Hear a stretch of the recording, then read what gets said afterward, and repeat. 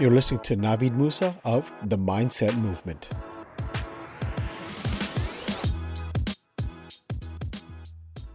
Hey guys, how you doing? Navid Musa here from navidmusa.com and The Mindset Movement podcast. So, as stated, we are doing a 4-part series of a Q&A. It's a total of 8 in all. We're breaking it up into 2 mini-series of 4 and 4. This is part 3. The past 2 weeks, we did part 1 and 2. So please check those out if you haven't.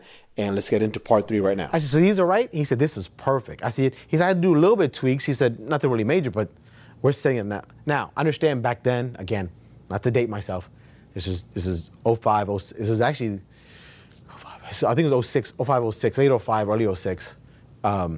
We had to print out the pictures, put them in an envelope and put a mail because we couldn't send attachments and emails and stuff like that. Yes, it was too big. The attachment there was no Google Drive and Gmail back then. It was all AOL and Yahoo and Hotmail. And so I had to print everything out, print the report out, put it in a stamp, send a packet off and stuff like that to the asset managers. And that's what we had to do. So that was my job. My job was to do these orders. So I'm like, okay, great. Now, I did not tell my wife what happened.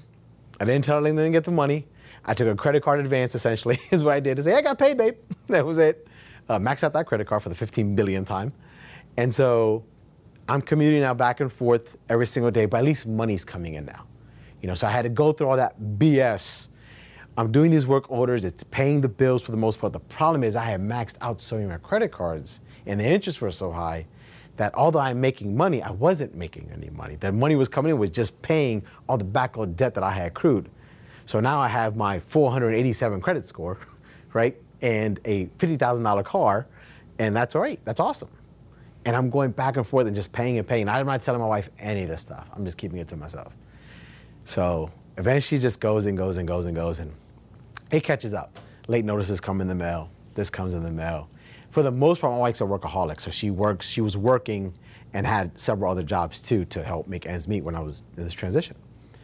So she was home, I wasn't. She saw the mail and said, what the hell is this? Yeah, busted. So I told her what was going on. Obviously, she wasn't very happy about it, I should say. And few words were exchanged, and that was that. And then so it was hard to hear, right? Because as you know, at the risk of sounding macho, as a man, it hurt, right? I'm the man of the house. I provide for my wife. You know, here's this woman is working full time and has 2 part-time jobs, and I have 1 job to do, and that's to do real estate, and I can't even do that very well, apparently, right? So that does kick you. It does, and it makes you guess everything. So again, you go back in your head, why am I doing this? It's a 100% commission job. There is no payday unless you sell something. And even at that time, the deal could fall apart at the settlement table when everyone's there, right? So why am I doing this? So I asked myself that. I wanted to quit. I wanted to quit and go back, stuff like that. And I almost did. And I said, no, because as miserable I am now, I was 10 times more miserable working for somebody else. And I had to tell myself that yes, there's 2 miserables. This is at 500, this is at 300. I'll take miserable 300, basically, is what I had to tell myself. And so I said, you know, I apologized to her. I said, I'm sorry, I should have never done it. You're right. I said, it's just, I didn't want to think I was a failure. And you know, I'm not sure exactly what was all said, but for the most part, it was basically, listen, just tell me what you're doing, what you're going through, so I can kind of help you out.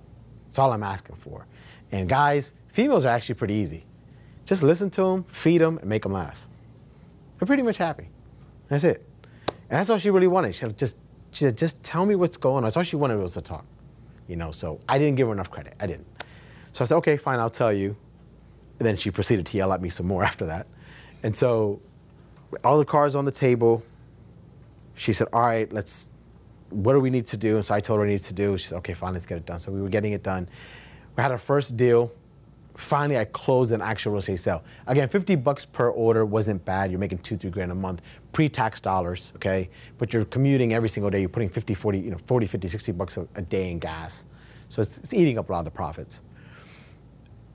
I sell my first deal, and I get like a check for $1,000 off that one deal, plus the $2,500 or whatever I was making off that. So it's a good month.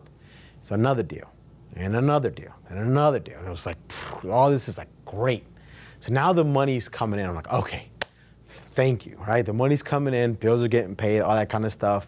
But old Naveed kind of creeped in the back of my head, was like, we got this money, let's go spend it and go buy some stuff. Instead of saving it, so I bought some more dumb shit. And that was it. What happened? The market tanked. 2008 happened. 2008 happened. Nobody was selling nothing at the time. It was all short sales and all that kind of stuff, which was in my wheelhouse, but I was competing. So I quit. I said, I'm not gonna do this shit. And I called my brother up and I said, hey, I know you opened up this dealership. He has an exporting business of cars. I said, I know you have this exporting business of cars. You want to open a dealership. I need a job. He said, I'll hire you. So he hires me. And I actually ended up taking a part-time job, believe it or not, right here in Reading, off of Perkiomen Avenue, where the McDonald's is and the Home Depot and stuff like that. There's a Verizon store in there, or was a Verizon store back in the day there. I was working part-time there in the Verizon store and going back and forth, and I was miserable again. Because although I love my brother, I'm still working for somebody. But I got bills to pay. Bills that I created. Bills that I created. No one put a gun to my head and say, go to Macy's. No one put a gun to my head and say, go to Foot Locker. It was just bills that I created, right? It's a cycle I think that a lot of us do, is we get excited and we make this money and we feel, I worked very hard, let me treat myself. The problem is the reward system that a lot of us give, me included, especially me included, the reward system doesn't balance off. We feel, here's how I kind of tell people. My son got an A on his test. So he goes, Dad, can I stay up till midnight on Friday because I had an A on my test? Can I play games till midnight? Absolutely. Dad, I got to come Saturday. Dad, I got an A on my test. Can I stay? Whoa, whoa, whoa, whoa, whoa, whoa. You were rewarded for that A on Friday, son. So as adults, we do that. We work hard all day and we get that paycheck. We deserve this reward, but that reward outweighs what we put up with to get it. It's just natural. Why we do it, I couldn't even tell you. But I feel that we all do it. And so, this money's coming in and all this is taking place. And then, like I said, the recession hit. And so I had to pivot, which wasn't very hard to get into that. But I had spent so much throughout the years, I had to keep up with everything. And I just couldn't. So my house of cards, if you will, collapsed yet again. My rock bottom, my rock, and I love my kids. Everyone knows I've got 2 children. They are the world for me, and I will kill anybody who tends to hurt them. Simple as that. I have a 9-year-old and a 15-year-old. My 15-year-old now, at the time, I believe he was born in, I think this was he was 3 years old. He was still in a booster seat, car seat. He wanted 99-cent chicken nuggets from McDonald's. I didn't have it. I'm driving a $50,000 car, but I don't have 99 cents for my son to get chicken nuggets. I'm a jackass of a father. There's no way to put it. That was my rock bottom. When I couldn't buy my son chicken nuggets, that was my rock bottom, simple as that. And I said, I can't keep doing this. And we had now this poor kid, I'm pretty sure he's probably messed up a little bit because of this, but whatever. We went into a house, a foreclosure, and I was like, go through the window and unlock the door for daddy. So I legit just opened the door. He went in, opened it up, stuff like that. I was like, my man, let's go. So gave him a high five, and he walked in the house, stuff like that. He's been in more foreclosures probably than a lot of you guys have, with all due respect. This kid has been in shitload of properties at the age of 3 and on. And so we go through, and he's all this kind of stuff, and he worked hard. I did it. I opened the window. So it hurt that his reward of the chicken nuggets, I couldn't give it to him. Right? Because he was like, I opened the door for you, Daddy. I went through the window for you, Daddy. I'm pretty sure I sniffed some shit for you, Daddy. I shouldn't have been sniffing for the 3-year-old. There's some shit I'm pretty sure I touched the shit and showed the 3-year-old. Don't tell Mommy touch that shit. Just let it go. And he just wanted nuggets. He wanted a Happy Meal nuggets. I couldn't give it to him. I suck. There's no way to put it. I'm a jackass and I suck.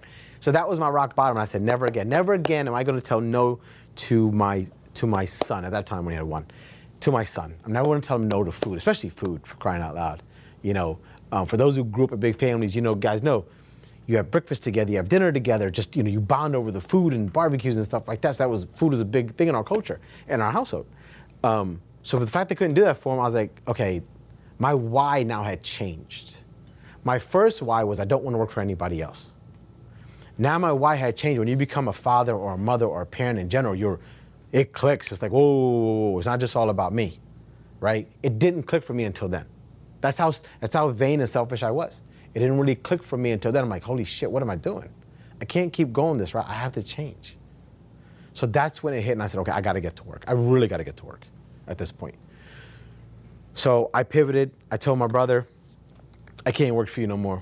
I told my wife, I said, listen, I'm going to go in. I did talk to her. I said, I'm going to go in. I'm quitting my job at the dealership. I'm quitting the store I'm quitting the Verizon place. I'm going to go all in on this. She's like, are you sure, Naveed? I said, yes, I am sure. I want to do this. She said, are you sure? She asked me like 4 or 5 times. So she asked me 3 times, and here's why. In Islam, there's a thing, heaven lies at a mother's foot before you go to the Father. So essentially, the stairway to heaven is 3 steps, and it lies at the mother's foot. So before you do anything, if you're questioning it, you ask your mother 3 times before you ask your father once. That's the importance of a woman, especially a mother in Islam. So, and my wife is not Muslim. She's Hispanic. She grew up Catholic, but she does respect, the faith that I practice. So every time I'm in a jam and I don't know, she always asks me 3 times, right? So she's like, you sure? And I'm like, I was like, I am. I'm sure this is it. I'm gonna do this, and we're gonna, get this rocking and rolling. And I get my notice at the dealership. I told my brother, he was crushed, but he respected it. I just quit the Verizon store. What the hell with you guys? I just quit there, and which you never should burn a bridge. But I did. I just quit, and I go through all this stuff, and I'm like, got my second wind. I'm going back into it, and what happens? I go in, I get a listing, I get it under contract, we go to closing, and the bank says, oop, we screwed up on the foreclosure, we can't give you clear title. This is a $15,000 payday on a $300,000 house. It's a it was a huge payday. The biggest paycheck commission I'd ever seen at that point in time. And I'm like, you're kidding me. All right, guys. Hope you enjoy that. That was part 3 of this mini series we're calling the Q&A session with Naveed Musa. Hope you guys enjoyed it. Please feel free to comment, send us any feedback, anything you wanted to hear, any kind of questions you want to ask as well. Don't hesitate from what you heard so far, and we'll see you next week for part 4.